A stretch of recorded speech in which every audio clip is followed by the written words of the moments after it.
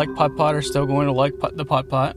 And I think people that like Halloween stuff are going to enjoy the Halloween aspects of it. Merging of the two yielded a hole that was slightly greater than the sum of the parts. Here's another hole-in-one.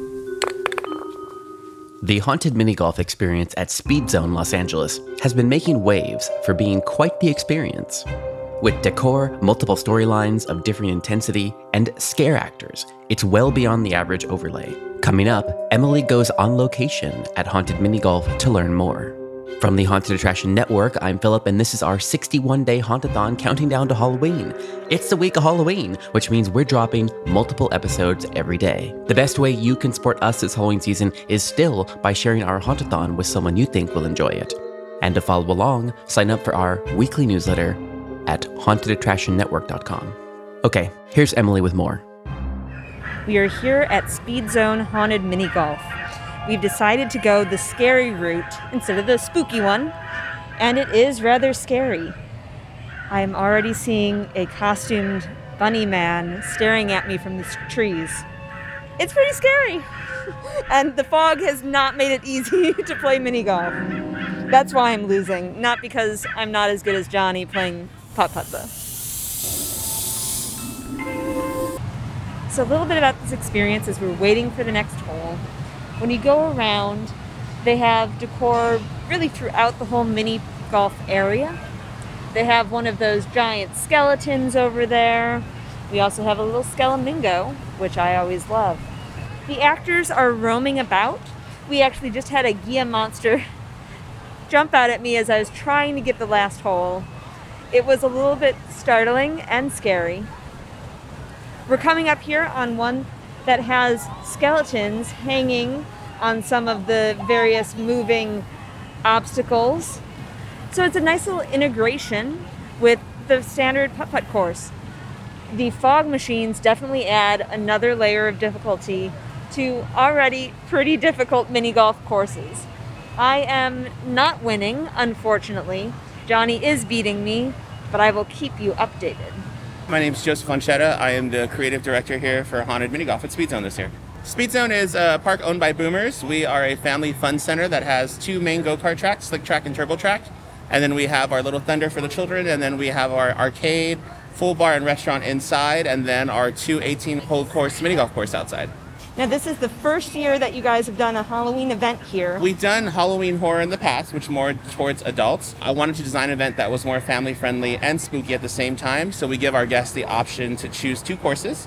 One is on the scarier side, Spirits of Sebring, and then Dawn of Daytona is for younger that are not looking to get scared. So you have the option to get scared at the same time, so it kind of gives you the best of both worlds in the haunt industry. Do you want to describe a little bit to our listeners? So Spirits of Sebring is designed to be Fred and Ned Boomer are brothers who have two pumpkin patches that were competing against each other.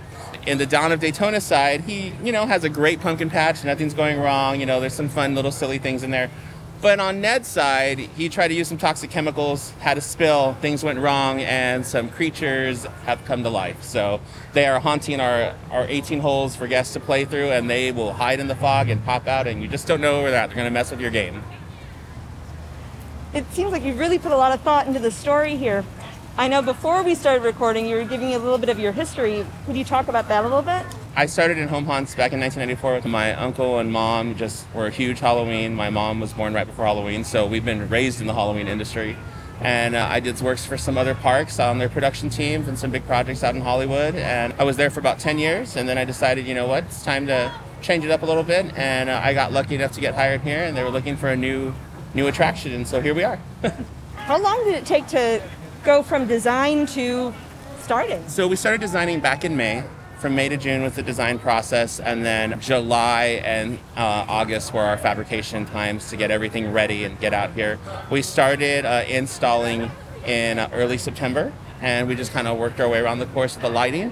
One cool thing about the golf course is every single light on the attraction is solar powered. So it is an eco-friendly attraction for lighting. It's the first time we've ever done something like this with an outside haunt, and it actually changed the game for us because these lights will last all night long and have about a 5-year lifespan. So that's really, really fun with us. The only thing that really runs power are the animations and the fog machines. I see that you guys are doing some time ticketing for this. How is that working for you? That is working out really fantastic for us. We found out that giving people time ticketing entry lowers down the wait time. They're not waiting more than 30 to 35 minutes to get in.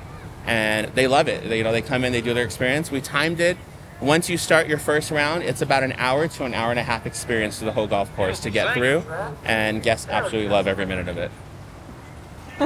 Oh, is that... So we have scare actors walking around here. Yeah, this is Fred Boomer right here. Hey, Fred, you want to come say hi? Of course, I'd love to say hi. Munchie loves to say hi to the beautiful people here. How are y'all doing today?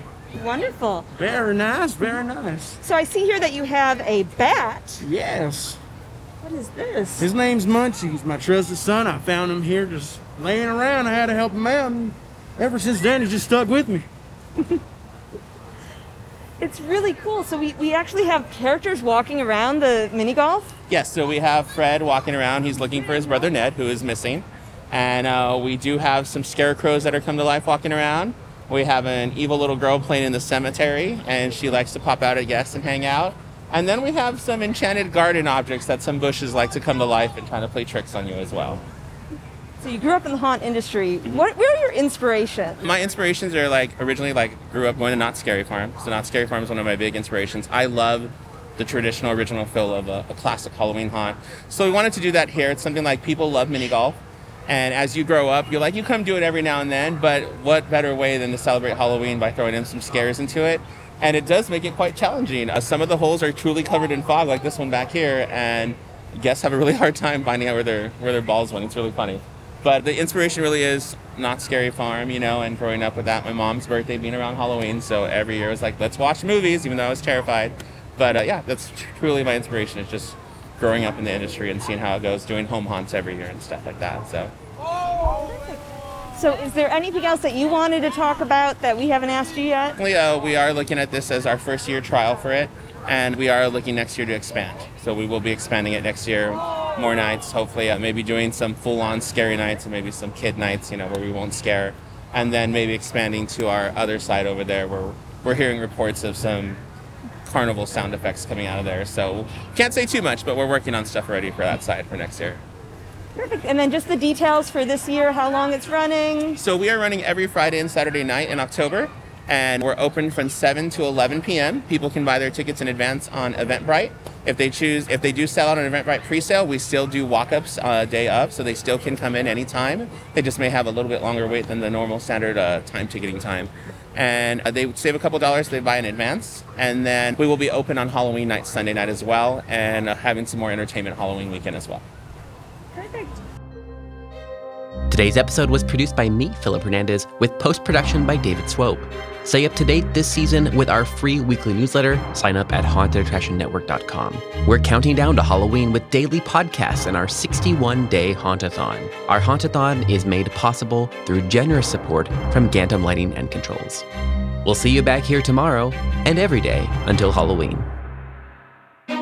This is a Haunted Attraction Network production.